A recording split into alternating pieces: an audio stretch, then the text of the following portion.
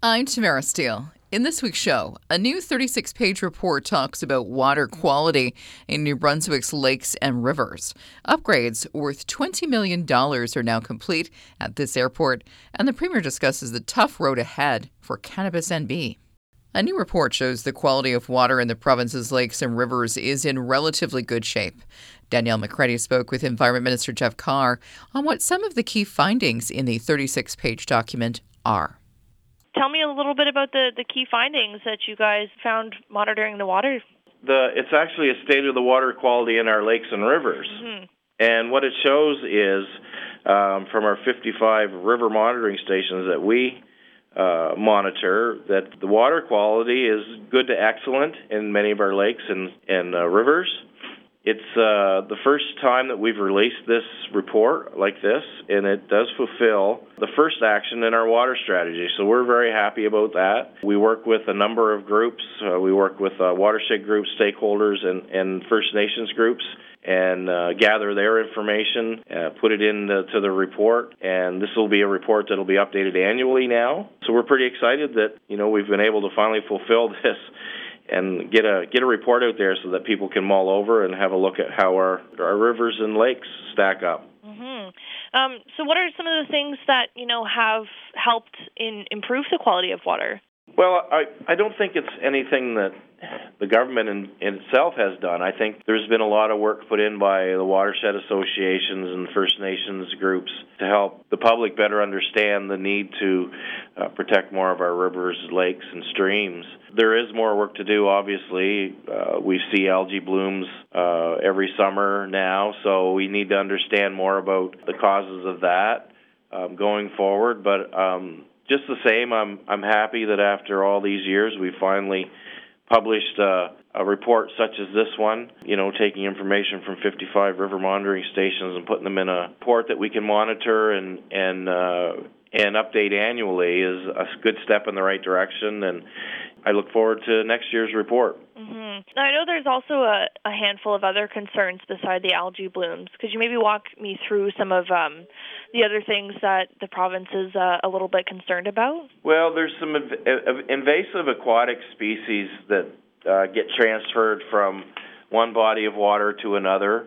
I recently visited the New Brunswick Lakes Association, and they were pretty quick to talk about people that transport their boats or transfer their boats from one body of water to another, and which transfers invasive aquatic species if their boats aren't drained and washed out and cleaned properly and dried. So that's an issue that they and us will continue to talk about. Surface runoff is an additional issue with we have some sedimentation and erosion issues here in the springtime, obviously, and obviously the main ones that we talk about most often is pesticides and herbicides, and how do we, I think top of mind for myself and government is how do we limit the use of those pesticides and herbicides close to water so that we can make our waters and rivers, our lakes and rivers, even more clean. That's kind of a goal for myself and Minister Mike Holland from the Department of Natural Resources. We have to do better, we think, as a government and as a general population, and it all starts with all of us working together to better understand what puts our rivers and streams in jeopardy and lakes and what makes them fresher. Mm-hmm. And another one I hear a lot from groups like ACAP is things like microplastics and just straight human trash appearing in some of our waters as well. Yeah, that's a real problem.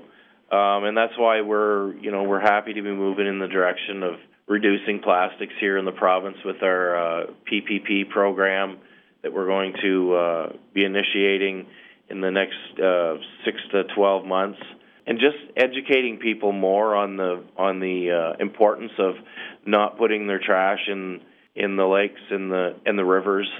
It's so important. I think the majority of New Brunswickers understand that. But we just have to do better to keep these, the plastics and the trash out of our waterways.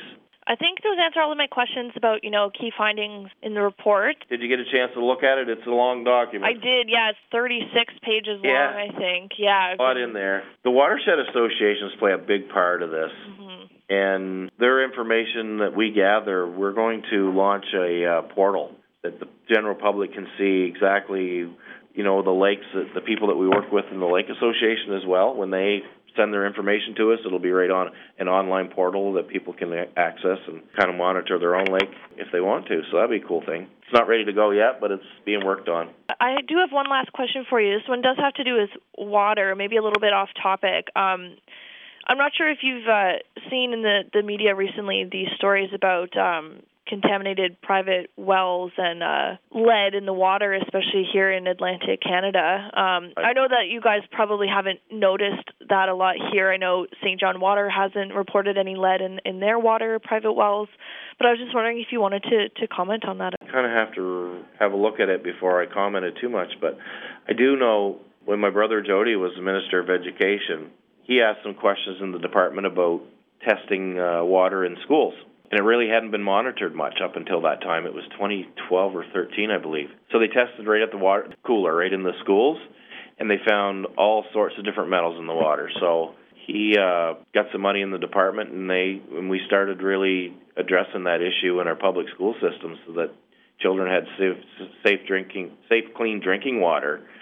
And most of the issues there came from the piping systems and the water coolers in the schools. So I'd be interested to see if other provinces have gone down that path of checking their own water in their schools too, because that could be a huge problem. I'm Danielle McCready. $20 million facelift at the St. John Airport is finished. I recently spoke with President and CEO Derek Stanford about the work and the impact the improvements will have.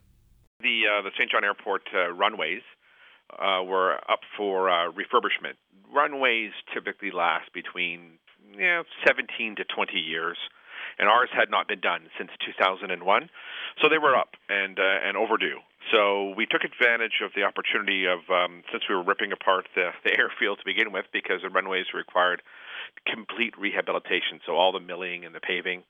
So we completely modernized the St. John Airport's airfield. So that includes all new runways, all new lighting for the runways, all new drainage out on the airfield as well. We also added runway and safety areas, which are a new and emerging safety standard, not typically required for an airport our size. But since we're out there doing all this work, we decided to include them because they'll eventually become mandatory safety feature for our airport. But currently they're mandated for airports with 500,000 passengers a year or more.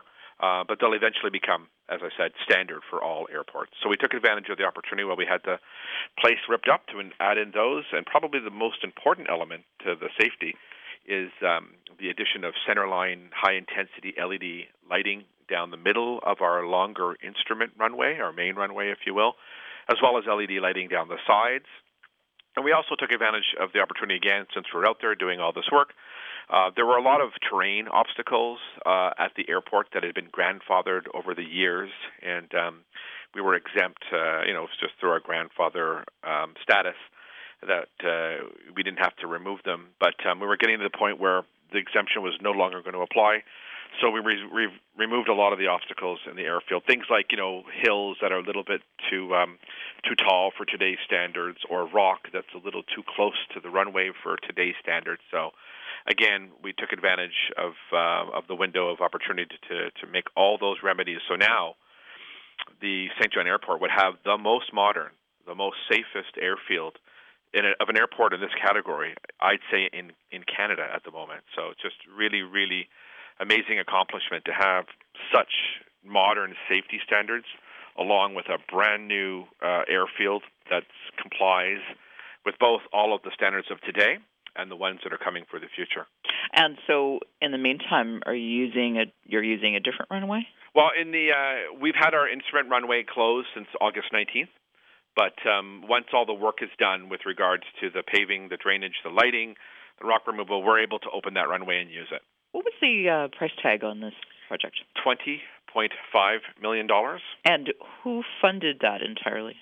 We were eligible for federal funding through the National Trade Corridor Fund, the NTCF. We received $10.5 million from the federal government. We received about $4 million from the provincial government, and the airport funded the remaining $6 million from our own resources. So what are you hoping these changes will do for the St. John Airport? Well, for one thing, it's a huge shot in the arm from a sustainability perspective for the St. John Airport, because without this funding, trying to afford even just the runway refurbishment alone, with all of the draining that was required, and again, you'd want to do the lighting then, would be a huge mountain to climb. So for us, the runways were overdue. They needed to be rehabbed, so we've been able to rehab them. And at the same time, we've added some modern safety features, which certainly propel the St. John Airport well into the future. So arguably, the airport now is equipped for another 20 years of sustained growth and viability due to this investment. A lot of folks have been very keen about the project, and they've been very supportive. And the St. John Airport, its management team, and the board of directors are absolutely committed to providing St. John Air travelers with the highest standard of safety and the best possible experience in flying out of our airport or flying into our airport. What is the status of Air Canada Rouge? The Rouge has been delayed slightly because of the airline has had a bit of a hard time managing aircraft with the MAX 8 groundings. A lot of people didn't realize that Air Canada moves between 10 and 12,000 people a day on those Boeing MAX 8s. So while they've been grounded, they've really been scrambling to maintain their existing schedule with the fleet of aircraft that they had. So the jet that was slated for St. John is just being used for another route at the moment. And it's Air Canada's hope that they'll have these MAX 8s back into service soon. And the official date right now we've got on the books with Air Canada is Feb 1. For a start date, but that is subject to change. If you look at other markets where they've been introducing the Rouge, A319 in Atlantic Canada or around the country, the delays have been anywhere from sort of 3 to 5 months. So we were originally slated, if you recall, to start on October 27th. It's definitely happening. It's just as soon as they can get the fleet, straightened out and the aircraft available, we're in. So if you go online now, as an example, and you were using the Air Canada, I think, booking tool, I think you see it starting to pop into schedules on February 1st. The improvements were funded by the federal and provincial governments and the airport itself. Premier Higgs will not rule out the idea of selling Cannabis NB. It's one option as the Crown Corporation continues to struggle financially with the recent layoffs of several managers. Higgs was asked about the possibility that Cannabis NB may not turn a profit until sometime next year. Well, it's always good to be optimistic. I guess from what I've seen so far and what I've seen of our business model, I would be concerned that would be a prediction that there would be a high degree of confidence in. But I know they're looking closely at their bottom line and expenses. I know there's many that are locked in that make it pretty difficult to change the day-to-day costs of operation. Through that same period, I said we're going to look at an option. So it's kind of an incentive in one way, you may say, for the board to look at what are the best outcomes that they can actually put in place. And then we compare that with what options we have to look at other models. And that's what we're doing, and that's what we'll do over the next 6 months. I know with edibles coming online here and the approval, that's something that they feel is going to be a bit of a game changer for them in terms of the financial aspect, and that's why they're probably projecting different numbers. But I think the last report showed us again down another $1.5 million or in that range. And to date, we're not unique in the country. But we're not going to keep losing money on this. And we know the legal market is a factor in all this, and illegal activity's been there for a long time, and we've talked to the police how we can deal with that. But I think if you're not in the game, if you're not competitive, and the fact that you can actually grow this product in your backyard, it makes it pretty hard to ever think you'll be profitable unless you can get competitive. Can you do it with the model that you're currently under? I mean, it's given other models. Well, it's very difficult because there's some, basically some fixed costs there that are just part of that model. So, we've looked across the country, we've looked at other options, and we'll look at other players, and whether that's a combination of a private operation and the public. We will continue to regulate. We'll continue to be very close to how people, are having access to this product. But the role of government is always, in my mind, been we have to certainly be there first and foremost for safety and regulation. And then if we're in the retail business, we have to be competitive. So selling it is still an option? Yeah, it is still an option, and that's part of the analysis we're going through, and knowing how good we can be, which is what the board are endeavoring to prove, is very helpful, because we need to know where the differences are and if they're real or not real, and that's how we'll make a good decision. Premier Higgs spoke with reporters at a media conference in Quispamsis. That's it for this week's show. I'm Tamara Steele.